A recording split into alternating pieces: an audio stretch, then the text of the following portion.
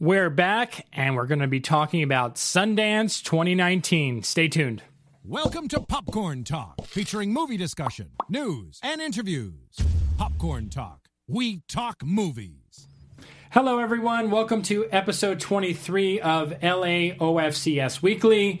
I am back. I am back from Sundance along with two other people from the LAOFCS who were at Sundance with me. I am the only one who got sick, though, at Sundance. These lucky ones did not. So I, of course, am Scott Menzel, and joining me today is Morgan and Steven. Steven, let's start with you. Where can the nice people find you? I'm at a site called The Movable Fest, www.movablefest.com. And Morgan? I am at cinemacy.com. Okay, so the reason why Morgan and Steven are on board with us today is because not only are they wonderful members of this organization and true talents, but because they are some of the biggest indie fans I know. And I figured, since we're talking about Sundance, and everyone always talks about the big movies that come out of Sundance, there's always a lot of smaller films, too, that come out of Sundance that don't get too much buzz. So I figured they would be great people to have on to talk a little bit about that. So we're going to do just a general overview of Sundance, how we felt about it, pretty much from top to bottom, some of the movies that played there, what were the best, what were the worst, as well as just our general thoughts and feelings about the event and how it compared to previous years that we went. So let's start off with the positives. Overall, how did you feel this Sundance was in comparison to the years past? Well, this year I wasn't at Sundance for as long, so I felt like I had to cram a lot of things in. So it was more of a business trip as opposed to like business pleasure trip as in years past. But I thought the movies I saw for the most part were strong. They were bold. There was a couple films that I wasn't like particularly sold on, which we'll talk about later, I guess. Yeah. But yeah, I think the talent was strong overall, and the representation of female directors was really strong this year, and that was like something I was super excited to see. How about for you, Steven? Absolutely. Well, no, I really had a good time. I saw a lot of films that I really, really enjoyed. I'm not sure how many like knockouts there were, but at the same time, when people have asked me, there really are only a couple movies that I didn't enjoy, and I really, like Morgan, the representation was remarkable. I mean, you were stepping into one different world after another, every time you walked into a movie theater. So, I think it was a really good festival overall. Yeah, it's funny. I kind of fall exactly where you guys are. I don't know how many movies I walked out of with like going like, but I didn't hate as much this year. There and the two that I didn't really like, I wouldn't even put like that far down, like on a hate level. I would just say like they were really disappointing and didn't live up to my expectations. That being said, representation, Sundance made such an initiative this year to not only reach out to other press to go to this event, but to reach out to filmmakers. And there was something very special about that this year. I mean, right off the bat with Native Son, which was one of the first movies that I think all of us saw at the festival. That kind of set the bar, I think, pretty high for the rest of the festival. Did you guys see Native Son? If so, can we talk a little bit about that? Let's start with you, Morgan. I did, and I wrote some notes down. Okay, no referencing. So I saw Native Son, and I thought, the perfect first film to open the festival. It was, the directorial debut from Rashid Johnson, and it was so punk rock and cool. It was the kind of film that like I would be drawn to just aesthetics wise. The music was awesome. The classical music and the punk rock aspect was super cool. The look of the film was neat, but also I really loved the fact how it kind of felt like two different movies. The first half was kind of this calm, cool, collected beginning, and then this major thing happens, and the second half is this kind of horror film where I was physically uncomfortable for 45 minutes, which I kind of liked as a first Sundance film, like for 2019. I think it set the bar pretty high. Yeah. How about you, Steven? You see it? Absolutely. Hey, it's Kaylee Cuoco for Priceline. Ready to go to your happy place for a happy price? Well, why didn't you say so? Just download the Priceline app right now and save up to 60% on hotels. So whether it's Cousin Kevin's Kazoo Concert in Kansas City, go Kevin, or Becky's Bachelorette Bash in Bermuda, you never have to miss a trip ever again. So download the Priceline app today. Your savings are waiting. Go to your happy place for a happy price. Go to your happy price, Priceline. Well, to that point, I probably was less of a fan of it than you two, but I still really enjoyed it. I actually loved the thriller aspect of it more. I thought that the thriller aspect almost didn't exactly coalesce with the more socially conscious aspect of it. But yeah, no, I thought Ashton Sanders was extraordinary, and I do hope as many people get to see it. I know this was sold to HBO ultimately, so I hope that they do a theatrical for it, because it really was a big screen experience. Yeah, this was the second film I saw at Sundance. The first one was After the Wedding, which I actually completely forgot, because that was a forgettable film. But this one, I remember we talked right after it. Mm-hmm. And I mean, it's a jarring film. It's a film that, like, the first half is radically different than the second half. And I know that shift in tone may not appeal to everyone, but I appreciate the bold choices that Johnson made with filming this. I also got, which is also kind of rare when you see a movie that's based on a book, is that those who involved with this movie felt very passionate about the source material, even though they had to change it for the movie. Mm-hmm. And I have not read this book. My wife read this book and said that they did a lot of changes, but she felt that they were necessary and that they brought it up to date to feel very relevant to today. So I want to also say that Kiki Lane, who, I feel has been very overlooked for If Beale Street Can Talk this year. She gives another phenomenal performance in this film, and I think she's definitely a talent on the rise. Yeah, it had Get Out vibes too, I felt, I loved that movie, so kind of any sort of sprinkle of that was cool. Yeah, I agree with the Get Out vibes. I feel like the way that this film kind of comes to conclusion, they had one or two ways they can go with it. And I don't know how I felt about the way that it actually ended. Did you guys like the ending of this movie? See, this is where it sort of lost me, because Okay. I loved the thriller aspect of this, and I think that it sort of felt like they needed to do something important towards the end, and it wasn't quite satisfying it then became not quite as satisfying as a thriller, because they felt they needed to go more serious with it, and vice versa. It wasn't quite as satisfying as a serious film either, because it had sort of it just, like Morgan said, it felt like two movies that were sort of coinciding. At least for me, they were sort of parallel to each other, and they didn't quite, intersect the way that I would have liked. Yeah, I'm not surprised it ended that way, but I personally probably would have liked to see something a little different, especially if that's not how the book necessarily ends, which I haven't read yet. Right. I'd be curious to know kind of the different ways it could have ended. I feel like the ending, which weird, because the movie's very not a stereotypical movie. It's very unique, and it's very different in terms of everything about it, from the visual style to the characters. And I feel like the way that it kind of came to a close just felt like something that, especially this past year in film, just felt very much like a lot of the same. Mm-hmm. And I couldn't help but, thinking about it for a couple of days and thinking about the messages. But the last few moments of the film just it felt a little bit like a cop-out.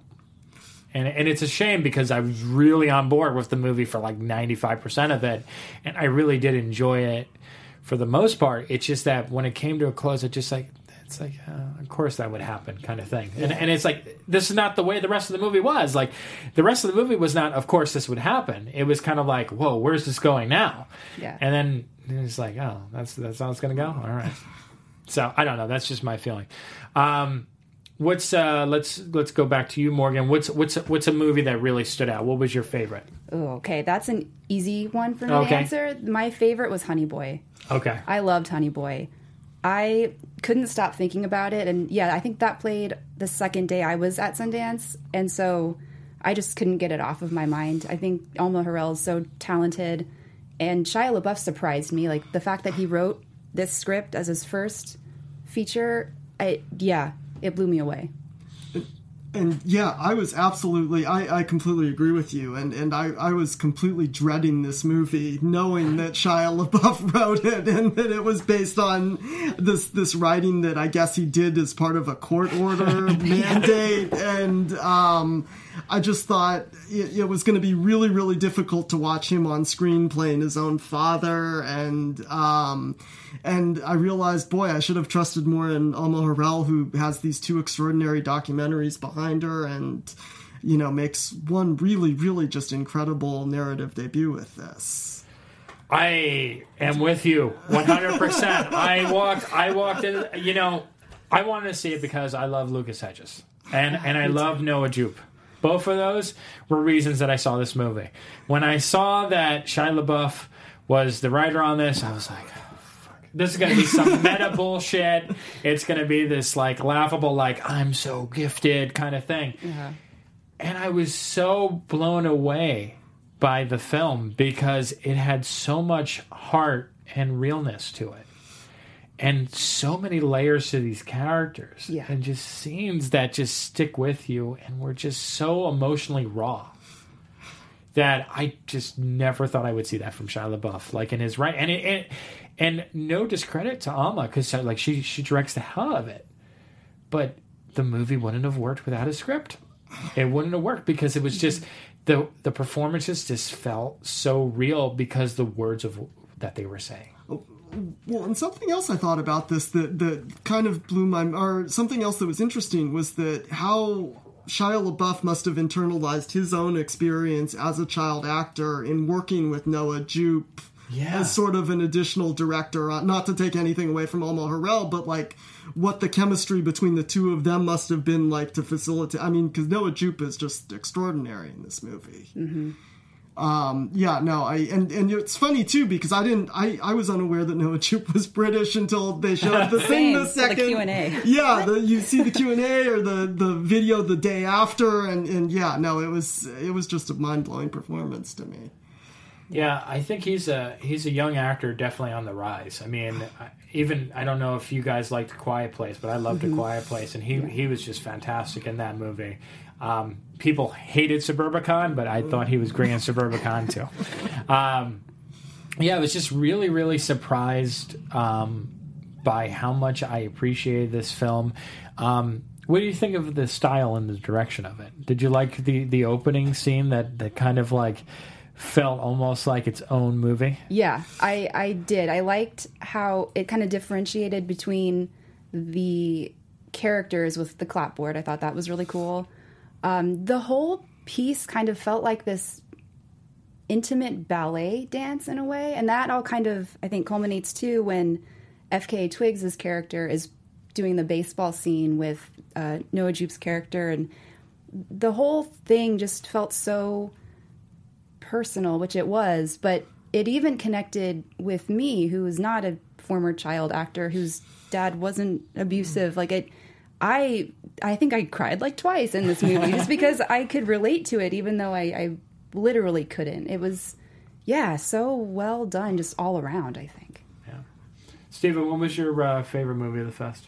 Coming back to it, I think it's probably got to be The Farewell. Lulu Wang's, it's based on, as they say in the opening title credit, it's based on a true lie or something to that degree. And it's, she takes this story of her grandmother who, has who's given a terminal diagnosis, but the thing is that the family becomes, because of Chinese tradition, the family is informed of this terminal diagnosis and decides not to tell the grandmother that she only has so long to live.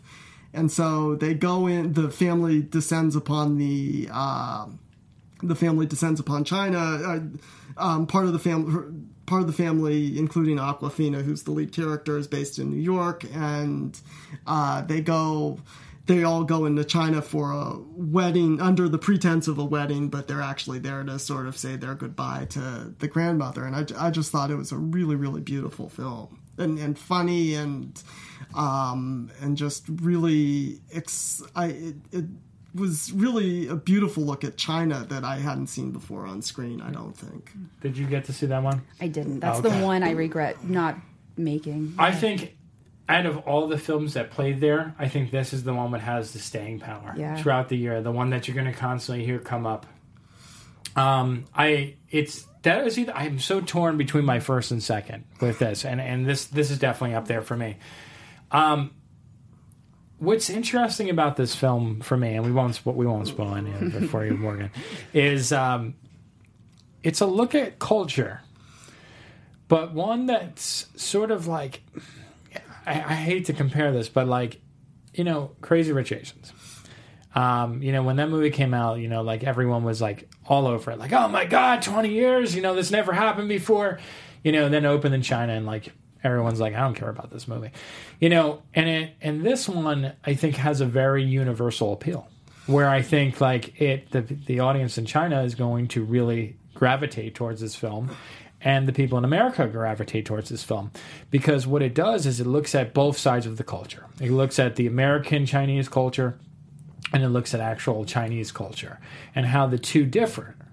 And the themes that kind of get addressed in this film about whether lying about a diagnosis is an ethical thing to do is really the pivotal point of the film.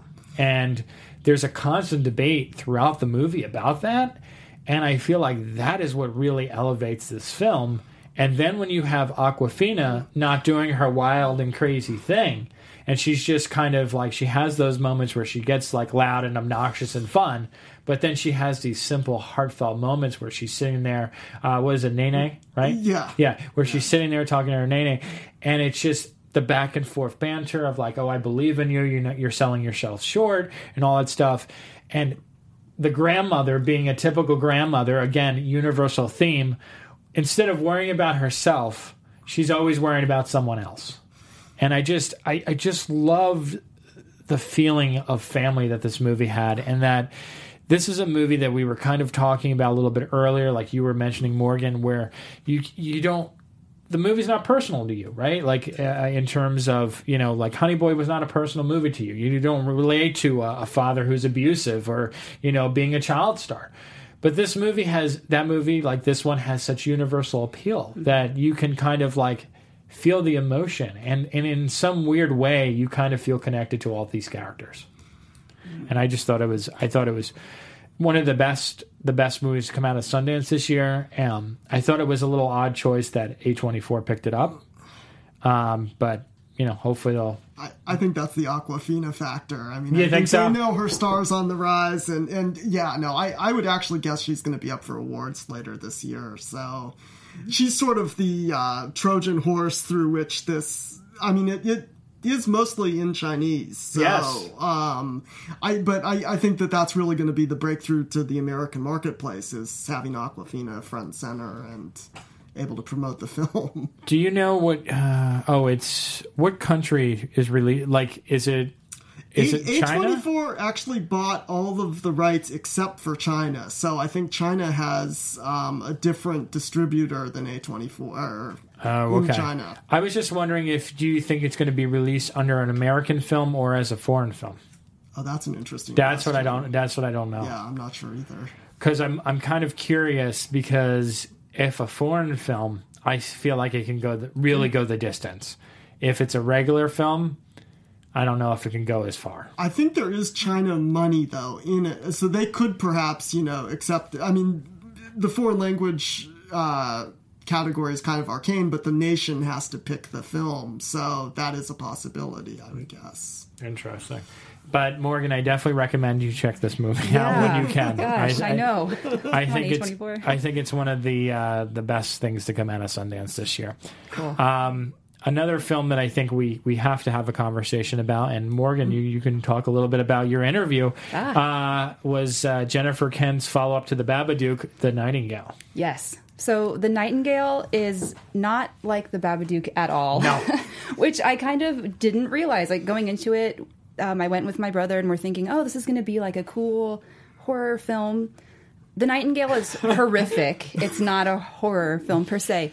But no, I loved it. It was long, it was dramatic and gritty, but so good. And it was a look at female rage from a female director, Jennifer Kent, who was kind of explaining that this movie is set in the 1800s in Australia, but it's not supposed to be a period piece. It's supposed to be a story that is still relevant today. And it's kind of a warning tale also. Like, this happened long ago. The abuse of women, murder, rape, all these terrible things. And if we don't tell these stories, even though they're really uncomfortable, and we don't necessarily want to make movies like this because they're hard to watch, but if we don't do it, these things will continue. And so her perspective on The Nightingale was that, and like, this is female rage, and if a woman is scorned, this is what she can and will do. So, like, watch out. Yeah. I unfortunately didn't get the chance to see it, so I can be jealous of this one. Oh, you didn't see it? Everybody in line told... I mean, I think it's going to be a hit just based on everybody telling me in line that this is the nastiest, grisliest thing that you could possibly see. It's interesting you mentioned that, because I would actually disagree. I think what I like about this movie and what made it so much more effective is the way that Jennifer Kent handled these brutal depictions of rape. She did not... There's no nudity in this movie whatsoever. It just focuses on an act happening, and it just... The camera sits there while it happens. And it makes the audience use their imagination. Yeah, 'cause it's just the face that the camera gets, right? It's just the face. And you feel that. You don't need to see what's going on. It's one of the reasons why I felt like the first season of 13 Reasons Why worked so well, is that you have all these hints of what's going on, but it's never really shown. So you get to see this woman suffering, and you get to see these things play out in the movie, but it's not done in a graphic way. Mm-hmm. So to me, that makes it more powerful, because I got to think in my mind what's really happening and how traumatic this experience is for this woman that I'm watching. And I get to see that close-up of her face as she's crying or as she's upset. And I looked at my, like 30 minutes in. I mean, this is the most brutal 30 minutes, the initial 30 minutes of this movie. I mean, you're like, oh my God. Like, you literally, like, you wish, like, where's my flask? I need something, because it's like, it's really heavy. And then the movie continues on, and it kind of goes into more of the revenge tale of it, but that's what I also love. So you first you have this woman's storyline, and you really you feel horrible for her and everything that she's been through. And then they add on the slavery aspect of the film, where not only is this woman a slave, but then there's actually like this black character that's introduced, who is, kind of hired to go on this journey, to take her through this journey. And at first, those two like don't hit it off, and they have this weird conversation where like they, it's almost like, who's got it worst off kind of thing. And this is constant back and forth. It's like, well, were your ancestors treated like this, and like, did this ever happen to you? And as the movie goes on, you watch how those two characters are pretty much more or less the same. Mm-hmm. And I can't, this is not for everyone. Definitely not a movie for everyone. And I don't think it's going to be a massive hit. I think it's going to be a very quiet release, but I think it's going to have cult status, and I think a lot of people are going to love this movie. But it's not an easy watch. It's 2.5 hours. Yeah. But I mean, Jennifer Kent, I mean, she is a filmmaker who, I mean, just, if I had money, I'd give her money to make like 2 or 3 more movies right now. Totally. Yeah, I think the Sundance programmer even said before the premiere, like, okay, guys, be warned, this is a tough watch. Like, just a heads up. So, it's unforgettable, though. I mean, that's really a movie is. that, like, I will never get out of my mind. Yeah, that's actually going to be the tagline for my review, a haunting and unforgettable masterpiece, because it really is. Yeah. Yeah. My favorite movie to come out of the festival, I don't know, did you see this one, Morgan, was Brittany Runs a Marathon? No. This is another one where I think this is one that I have a feeling has massive appeal. Like, I think this has mainstream appeal. A lot of the movies that come out of Sundance I don't think have really wide audience appeal. This is one that I do. It stars Jillian Bell, and it's based on a true story of the director, Paul Down... Oh, how do you pronounce his name? Paul Down Colasio? Colasio, yep. Okay. He's the director. He was actually a playwright, and this is his first film. And he based this movie on his friend Brittany, who was also there at Sundance promoting the movie. And it stars Jillian Bell, who is a comedian who, I'm going to be 100% honest, I have not found funny whatsoever. I mean, she was in Rough Night and like the Office Christmas Party, and I'm like, what is this woman doing? But man, she made me a fan with this movie. She made me a fan. And it's a really simplistic story. It's just about a 20-something who, she thinks she's really funny, but no one treats her with respect. And then, she goes to the doctor one day and she finds out that, she's not in the best of shape and that she doesn't make good life decisions. And she slowly starts turning her life around, and she makes friends with some people who she didn't expect to make friends with. And then certain people who she thought she was friends with turn out to be not the best for her. And it's a character study in a lot of ways, but one that I feel like anyone can relate to. It's like, you don't have to look at it as like, oh, hey, this movie's not going to work for me because I'm overweight. This is just a movie about believing in yourself, looking at your flaws, and analyzing your life and how you live it. And I think that's the reason why it connected with me so much. So yes, I can connect with as someone who dealt with issues with my weight my entire life. Sure, I connect with it on that level, but the drive that this has, we can take it and apply it to film criticism. We can take it to being a sports player. We can take it to being an airline pilot. The movie is about following your dream and finding something that you're passionate about and that you want to get behind. And it's just masked with all these realistic and heartfelt moments and these ways that we not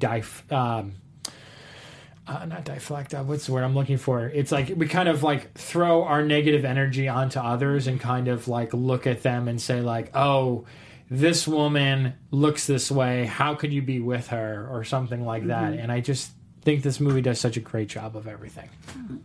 Absolutely. Well, one of my favorite things about it, and one of the things that I found actually in a few other Sundance movies this year that seemed to be sort of emerged to me as a theme, is this idea that, and it was inspirational in its way, and I've never really seen it come out as much as it did this particular year, the idea that you're not alone in your struggle, and that almost all, and there were a number of films, I'm also thinking of a movie called Seela and the Spades and Blinded by the Light as well, where you see the traditional hero's journey, but part of the obstacle of it is giving up some of their struggle to other people and letting them in, and that's sort of what's empowering to them as well. And Brittany Runs a Marathon, I was really surprised by. I really thought I actually liked it almost more as a character study than as a comedy, and I thought Jillian Bell's performance in it was really, really tremendous, in that you really see the arc of her character in very, very subtle ways. I mean, you see, her being this sort of outrageous personality on top, but then you see really the underneath as well. And yeah, no, I agree with you 100%. It's a real crowd pleaser. And what's great about it is that there's just certain scenes of reflection throughout the film. There's two that really stand out in this movie to me. There's a scene where she's arguing with her best friend who is obsessed with social media. And, there's this fight scene and there's some words exchanged that are truly unforgivable. I mean, the things that happen in that conversation, you can't just say those things and then walk away from the conversation. I thought that was a really eye-opening experience. Not only for the characters in the film, but for me, because you kind of have those fights sometimes with friends, and you kind of you question at that point, is this person really with my best interests? Are they really looking out for me? Are they really my friend? Or is it just something where I'm just there because I'm filling a gap or a hole in their life right now that they can't. So that's one. And then the second scene, which I hinted upon a little bit earlier, is a scene with little Ray, where they're celebrating his birthday. And this woman comes in, and they're in Philadelphia. And the reaction that, she's looking at what she used to be like, and she's reflecting her own negative energy onto this poor woman. And that scene is it's horrible to watch. I mean, it's just... the way that she made, and she just keeps going, and everyone at the table's looking at her yo, what are you doing? And I love that the movie didn't just let that happen, that there was this scene that happened afterwards where there was a conversation that occurred where it was what you did was really fucked up, and you should really look at yourself, and you got to let people in, and you have to analyze what your life is like. And I this movie really stuck with me. It's one of those ones that I feel very passionate about. And again, it's I've never ran a marathon. Like I said, you can take that aspect of this movie out, and you just look at it like Steven said. Take the comedy out. Just look at it as a character study, and it works. So, Morgan, what was something else that you saw that you really liked? That I really liked. I really liked Love Antosha, which was the Anton Yelchin documentary directed by Garrett Price and produced by Drake Doremus, who was a longtime collaborator with Anton. This was the only documentary that I saw at Sundance, and it was a great one. I mean, I've been a Anton fan for a long time, and when he unexpectedly passed away a couple years ago, it was heartbreaking. And I think the documentary did such a good job of being so optimistic, just like how Anton was in his everyday life. It revealed facts that I had no idea. He made 69 movies, I think. I know. And he passed away at 27. So that's just a ton of work.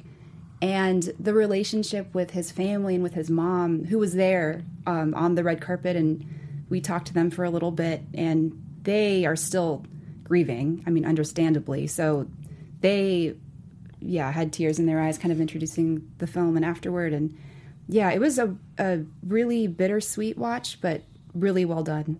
Yeah. Did you see it? I didn't get a chance. I almost didn't want to see this in public because I'm sure this just would have broken me.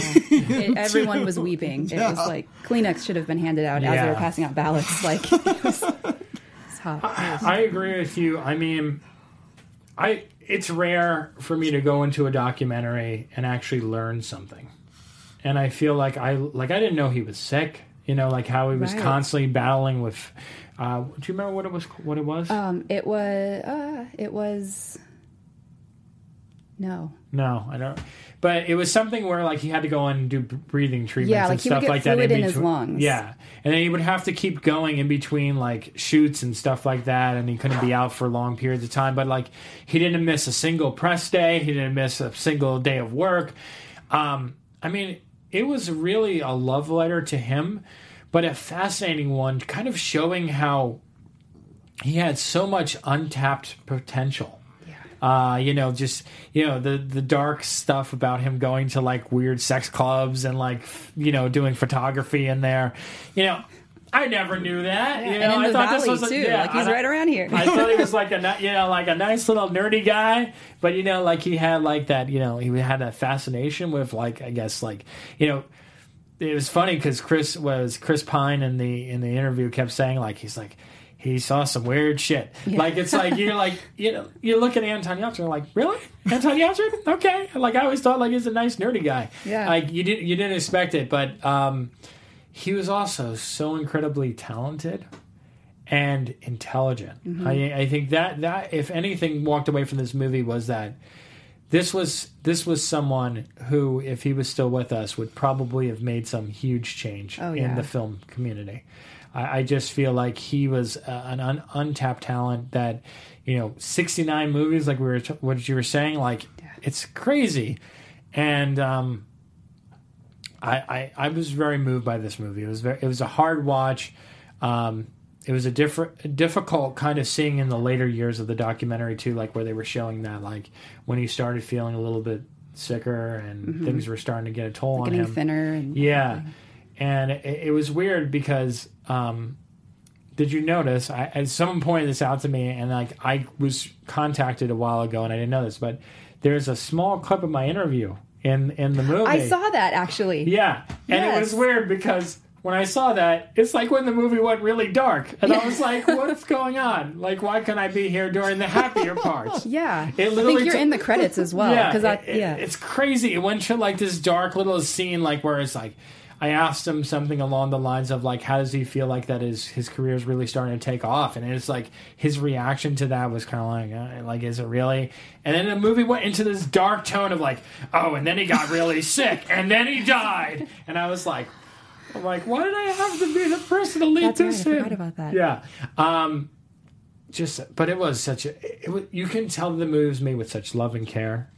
Yes. And it wasn't a flashy documentary, talking heads all over the place, but you learn something about him. And if you're a fan of his work, I think it's a beautiful love letter and a tribute. And I mean, his mom and dad are probably, as sad as it was for them to witness that, it's a wonderful, homage to their son.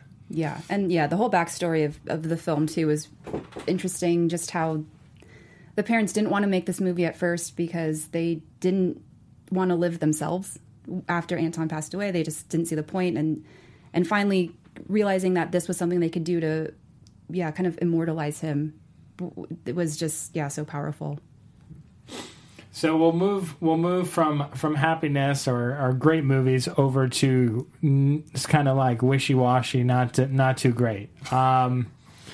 Stephen, what was, you had two that you said you were like kind of let down by. Which ones were they? I went into the festival hoping that I've been a huge fan of this director, Jacob Aaron Estes, for a long, long time. He made films Mean Creek and The Details, which both, did really well at Sundance. And he showed up with a movie called Relive with David Oyelowo. It's okay. Threw up the name, but David Oyelowo. And Storm Reed, and called Relive, that I just think was maybe not in the best shape to even come to to be presented publicly yet. I mean, it seems like the editing on it seemed really, really sketchy, and I don't know whether they were pressured into it or how the premiere came about, but it was just a disaster on every single level, I think. On the other hand, the Blumhouse brought a really, really great film, and it is a Blumhouse production, and I like to think in my head that they did that so that they could bring Sweetheart, which I thought was just great. I'm glad you brought that up. I would have totally forgot that. Sweetheart was great. That is a perfect example of less is more. Just this is a survival type movie. Girl stranded on a desert island, and basically there's a monster in the water, and that's really all this movie is. 82 minutes works. Absolutely. And no, it's such a cool, and they stay on the island. I mean, it's 82 minutes of like pure tension. It's just great, and Kiersey Clemons is great as the lead in it. No, that was a lot of fun. I wasn't as high on Late Night as other people. Also, I mean, I liked it, but I thought that it worked just fine. It was slightly disappointing though. And the other one that sort of went a weird way I loved the first like half hour or so of a movie called Animals with Leah Shawkat and Holiday Granger as these best friends who sort of have to separate once Holiday Granger's character has to wants to move in with her boyfriend but can't decide whether she wants to, and it just gets more and more complicated throughout the film. But yeah, but honestly, those were 3 movies out of like 35 that I saw that I can't recommend. Wow. That yeah, the rest I liked to really loved, so I can't complain. Morgan, how about you? So the one movie that I was very confused by was this movie called Paradise Hills with Emma Roberts and Mila Jovovich and Awkwafina, actually, who was great, but I don't think she was used to her full potential at all. It was a very confusing movie. I saw it at a Press and Industry screening, and probably 25 people walked out. It just didn't really make sense. The story didn't make sense. It was basically Emma Roberts' character who somehow gets sent to an island that's like a futuristic rehab, and she is trying to get out of this island, but she's held prisoner there with like her friends, and then there's like a floating car at one point. I don't know. It just like didn't make sense. And yeah, the production design and the quality was fantastic. Kind of was like Coachella meets Alice in Wonderland. Like it was visually very stunning, but just story-wise, I can't even really explain what it was about. Like it felt very disconnected. And this is what I like about having to describe the movies that didn't work for us, Yeah. is trying to logically explain. Yeah, I could not tell you the plot for Relive to save my life. It's funny because I actually liked Paradise Hills. Okay. And I don't know why. I thought it was just wacky and weird. Yes, But I would agree. But I also agree that like wacky and weird should not just be the reason why a movie exists. I could also not explain that movie to you if you asked me to. I don't even know where to begin. You're right. There's also something about clones, right? Something goes on about clones in the later half of the movie. Yes. And some of them look the same and some of them don't, right? Which is weird. Because there's Danielle McDonald is in it as well. And her clone does not look like Danielle McDonald. No.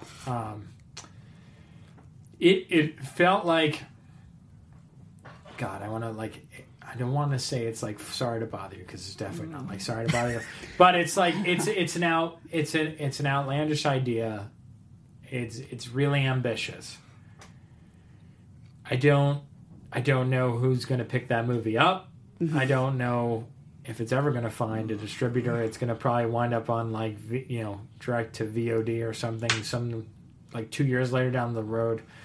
But it's a shame because I feel like the female voice of that movie, she definitely has talent, like visually, and the performances for the most part were really good. But I do get, you're right, it is kind of a mess, but I still don't dislike it. I don't know why. Well, and I haven't seen this yet, but it speaks to a lot of things that show at Sundance, where it's a first movie, and you think that this person is going to make the second movie is probably going to really, elements are going to cohere that didn't in the first one, but they're going to, they only get one. I mean, I realize that you can direct shorts, but I mean, when you're directing features, you're making so few of them that, really, when it's your first time, I saw several films that I thought were really promising that may not have been great for what they were, but, I think the second one is going to be really something interesting and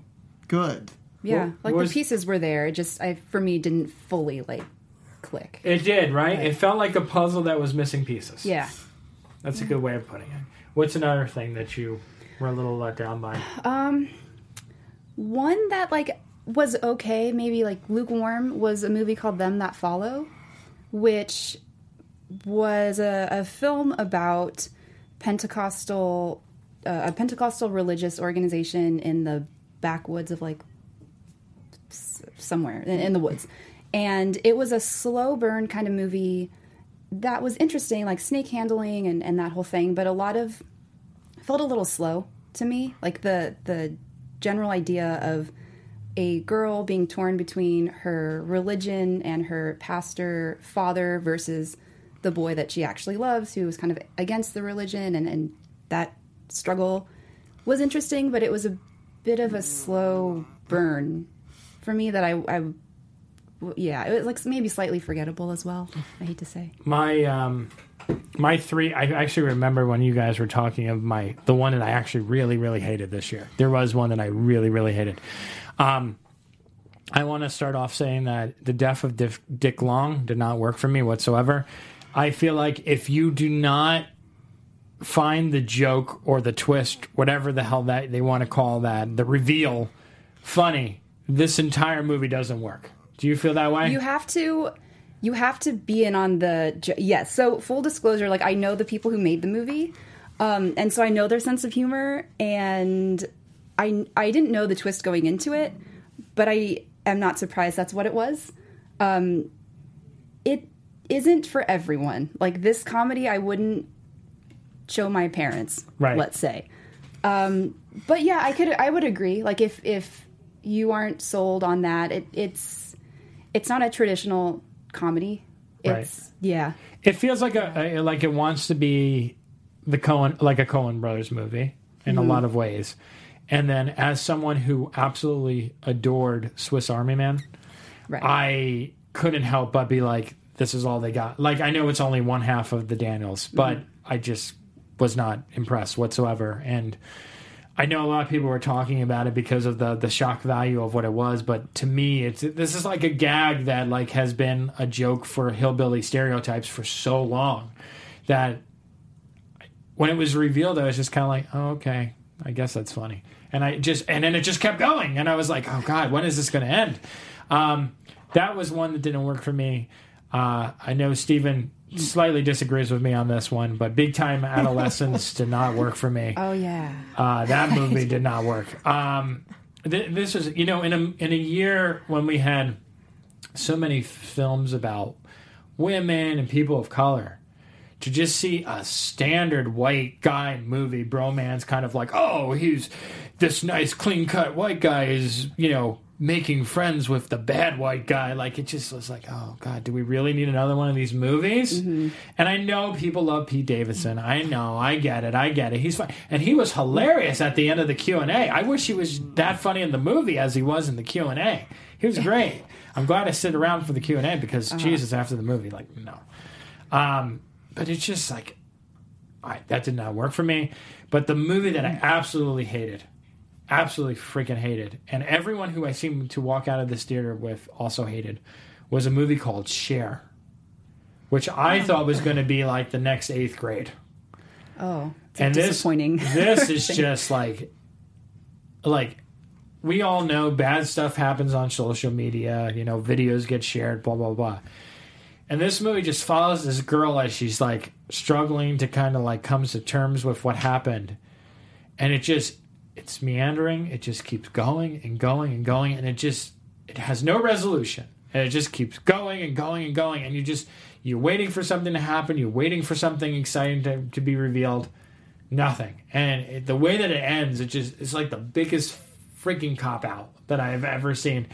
And I just remember walking out of that theater because it was at the Eccles. I waited until the very last screen to see it. And everyone was like, oh, that was so boring. That didn't go anywhere. Wow. Usually the Sundance crowd, like even if I don't like something, there's usually either mixed response or like people like either really love it or really hate it. But this was the one where like I just felt like not a single person in the theater had a positive thing to say when I was walking out. Another movie that I felt that way about that I actually sort of liked, it's a mess of a film, was Sunlit Night or something like that with Jenny Slate. Oh. I actually thought the first part of it was really funny, but then it went off the rails and it was just bad. But that was another one where I heard negative. Those were the two ones that I felt like were really negative out of Sundance this year. Any last minute shout out, something that you haven't talked about that you think people should see if it's at another festival? Let's see. I think I literally talked about every movie Everything I you saw. saw. I saw Velvet Buzzsaw, but that's on Netflix now. Yeah, you can see it. See it. Wacky. You can see it right now. A shout out to Minho Baig's Hala that has. I'm picking all the ones with the difficult to pronounce actors in it. Geraldine Viswant. The girl from Blockers. The girl from who's Blockers. much better in this movie than she is in Blockers. She's incredible in the film, and it's a really, really sweet. And sweet is an interesting word for this movie. It's very, very provocative. Yeah. And I thought really, really interesting to. This was one of the ones where I really had my perspective changed on seeing it through a different culture's eyes. I really thought it was a really interesting movie in that regard. The other one that's a lot of fun that I can't talk about, and I'm glad that we're saving it till the end so I don't have to do a plot synopsis. This one called The Amazing Jonathan documentary. This was like the Catfish or the Tickled, or the one that it's a lot of fun to watch, and you don't want to tell anybody about what it's about, but the surprise is there, and it's a fun movie once you find out what it is. Okay, I am so interested in seeing this movie, so I gotta say it. Hopefully I'll see it soon. I might have to ask for a link. For me, the one movie that I feel like no one has mentioned and no one is talking about out of this Sundance is a little movie called Loose. And this is a very interesting film about a teacher and a student relationship that kind of goes a little crazy. And it's all about these expectations we put on people and the potential that they're supposed to live up to because of the fact that this kid is a black kid who was raised by a white family, and he's so smart, and he has to live up to all these expectations that this teacher, played by Octavia Spencer, is making him live up to. And throughout the course of the film, we find out how flawed her character is and how she has a family member who's kind of like going unnoticed, and like she should be spending more of her focus on spending time with her sister. And there's also this whole theory about like how people have to be one way or they have to be another. There's no middle ground anymore. And I just really thought this was a powerful exploration of black culture in a lot of ways. And I just thought it was a really well-made film. So that's it for this episode. We went through it really quickly. Real quick, guys, let's start with you, Morgan. Where can they find you? Where can they find you on social and all that good stuff? You can find me on social media at Cinemacy on Instagram and Facebook, I believe, and at Cinemacy Speaks on Twitter. And my site is the Movable Fest, movablepest.com, and you can find us on Twitter as well, at Movable Fest. And I am Scott Menzel. You can find me at The Other Scott M on Twitter and Instagram, and also at WeLiveEntertainment.com. Thanks so much for watching. Let us know in the comment box below if you've seen any movies that were at Sundance. Let us know what you thought, and we'll be back next week. Thank you. From producers Maria Menounos, Kevin Undergaro, Phil Svitek, and the entire Popcorn Talk Network, we would like to thank you for tuning in. For questions or comments, be sure to visit popcorntalk.com. I'm Sir Richard Wentworth, and this has been a presentation of the Popcorn Talk Network.